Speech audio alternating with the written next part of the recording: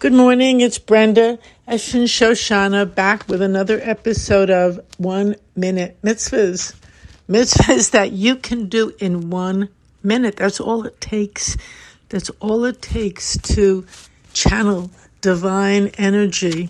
And that's what a mitzvah is. It's not necessarily a good deed as we normally define them. It's a specific form through which we channel love, we channel light, we channel divine energy into the moment, into our life, into this world. So, of course, there are many minutes in the day, but even in 1 minute, you have the opportunity to lift yourself, your neighbor, your friend, everything. So today, the mitzvah we are going to talk about is a very, very interesting one. It took me a long time to understand the depth of it. That's true about all of them. You know, they seem very, very simple, and they are. Their actions, their specific thoughts at certain times, or basically their actions of different kinds. And they look simple, and they are. They're doable. They're all very doable. We can do it. As I said, it's in our hands to do in this world that we live in. But it also has many ramifications. It functions on many dimensions, and it has many meanings as well. So the one for today is return a lost object to its owner. Whenever you find something that's been lost, don't just throw it away. Don't just pass by. Stop. Take that object and see if you can find the owner and return it to the owner. Now you're going to say, whoa, wait a minute, this takes more than a minute for sure. And I have to laugh. Well, in one sense it does, in another it doesn't. The mitzvah begins the moment you see that object. There it is. Don't pass it by. It's lost. It's just there. Don't throw it away. Which is really asking for extreme mindfulness. Be aware. Be aware.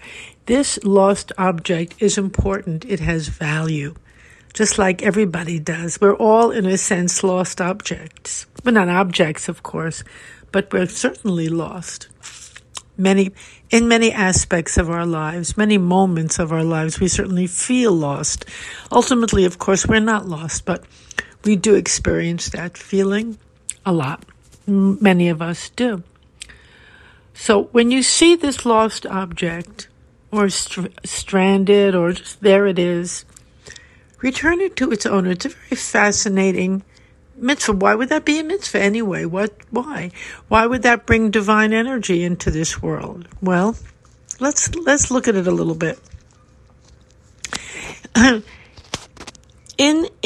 the point of view of the mitzvot and of Hebrew practice, Jewish practice, spiritual practice, we see that every object that you have, that you own or that you use, it has a part of you in it, with it. You've exchanged energy with this so-called object because everything is basically alive, has reason for being here, has meaning. And some would say this object becomes a part of your neshama, part of your soul.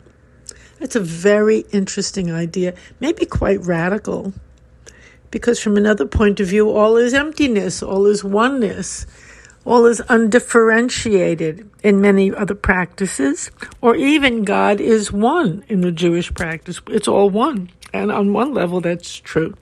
Of course, we're all yet united, we're all one, and within that experience, being here in this world, there is also differentiation. This belongs to this person, this belongs to that person. And it's not bad. You know, many times in this day and age especially, you say this belongs to this one, this belongs to that one. Everybody says, oh, that's bad, everything belongs to everybody. And on one level, we all have what is assigned to us, what is given to us to work with, to care for, to learn from. So this object that you find and this says if it's lost. So in the 1 minute of the mitzvah, we're recognizing this object is lost, and it belongs to someone. It's important to someone. It's part of that person. They've used it. They've interacted with it. They've exchanged energies. So rather than leave it lying there, it's important to return this object to its owner. Well, how do you even know who the owner could be? That's interesting too. So that's fascinating. How do you know who owns that object so you can return it? In a way, we would call that, from the Zen perspective, a koan. These are Jewish koans. Mitzvahs are Jewish koans. What's a koan? It's not a kohen. A kohen is a high priest. But a koan, which is just a little difference in the spelling, is a conundrum, a question, a problem, something that looks like a problem that cannot be answered really in its depth logically or rationally. Yes, on one level, there are always rational, logical answers, but this goes much deeper. A koan goes much deeper. It's presented in an illogical way purposely so we can tap the intuitive part of ourselves, the part that knows in a different way and on a different, deeper level. So, of course, we could take logical actions in the neighborhood. We could ask this one or that one, do you know who owns this? We might put a little notice up somewhere, such and such is lost. If this belongs to you, let me know. We could do those kinds of things. That's one way. And it's we're living in a practical world. We're living in this world, so that's what we might also do. But if we look at this mitzvah, this koan, this Jewish koan, a little more deeply, we must dwell on who is the owner. Who is our owner? Does someone own us? That's a fascinating question. Are we lost objects? In a sense, you could say return a lost object to its owner, return a lost person to God, its owner, its creator, where it belongs. Return the person where they belong. How in the world do you return a person to God? How do you return yourself to your source? That's a beautiful koan, Jewish koan. And of course, it's for everyone. A koan is a koan. It's universal. How do we return to the source is what this mitzvah is really pointing to. Return the object to its source and return ourselves to our source. And of course, by doing the mitzvah, we become mindful of that whole process. We become aware that we too are stranded in some respect, or we feel stranded, but we are stranded or cut off when we're not connected to our owner, to our source, to the source of all good, to the source of all life, of all blessings. Then we can become lost objects. So in 1 minute, all of this comes to mind. And really by knowing it, by thinking it, by living it, by finding the owner, in a very simple, practical level, finding the owner. Is this yours? Say you've lost something that's really important to you. Say you've lost a wallet. Many people they'll lose a wallet in a taxi. It's very full of all their cards, their funds, money, whatever it is. And at times, someone will call and say, did you lose a wallet? They take the time to track down that person and return it. Not only is it wonderful to receive this important object, but what happens is it really restores our faith in people, in the goodness available, in the higher self. Oh my goodness, this person took the time to stop. They found my wallet. they found something that was very valuable, but it didn't belong to them. And they found the time and the kindness to find me and return it. It's a very, very interesting and complicated situation. As I said, there are so many levels of this. There is that level of having real concern for someone and wanting to, even though it looks like nothing, something looks like nothing. Oh, there's something, lost pocketbook hanging around or whatever's hanging around. It looks like not that important, but it has that's why we need the mitzvahs, because our actual awareness is fundamentally limited. We think we know all about what's going on with a person, with their life.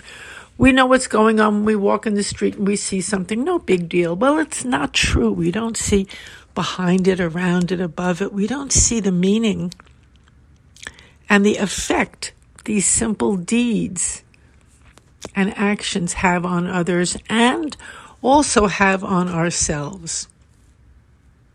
Very fascinating. Say we're walking along, and we're busy, we're going somewhere, we have all our appointments and responsibilities in life, and there's just a lost object hanging around. But we will stop our own self-centered or self-directed activity to think of someone else, to be aware of this lost object and take care of it. In just one moment, it happens in 1 minute. 1 minute, we stop and we are aware of something way beyond, and we just follow the directions. Now, somebody might say, well, do you following the directions? Who made this up? What are the directions? What does it mean? And we're not very much people in this day and age who want to follow any directions, except we certainly follow all the technical directions of the computers. We learn all the techie things. We'll follow those directions. But we don't like to follow human directions. We don't like to do that. But so what's the point of doing it? Well, the answer to that is do it and you will see. Just do it and you will see the effects and the results on you, on others. It'll become, you'll be different all day when you stop and attend to a mitzvah that is brought to you, because many of them are brought to us. Of course, we don't know that it's a mitzvah. We might see something just hanging around there. We don't know that contained in that moment could be earth-shattering for someone else and for ourselves too. So that is why I like to just present them to you, because somehow there are so many that we're just not aware of, and it's beautiful to be aware and to practice them and then to share with another what you did and the effects of it. That is beautiful. First you have to study a little bit so you know what they are. And then it's the doing of them, the recognizing of them in your daily life. That is so beautiful and so life-giving. There are many, many, many, many, many, many lost people in this day and age. Many, many, many, many, many. Lost objects, lost possessions, lost different world. Many anchors have been taken. So this is an important mitzvah, and you could also call it an important Jewish koan, meaning question, meaning gate to enter into wisdom. That's another way of defining a koan and a mitzvah. It's very life-giving. So take a few moments and dwell upon it and actually just follow the directions. They're quite simple. They're always brought down to a very simple, human, concrete form. Thank you for listening. If you want to write to me, I'm at topspeaker@yahoo.com. I would love to know very much how this affects you. And for those who are actually undertaking to do this, it's very beautiful to hear from you and to hear your responses. What's going on? What happened?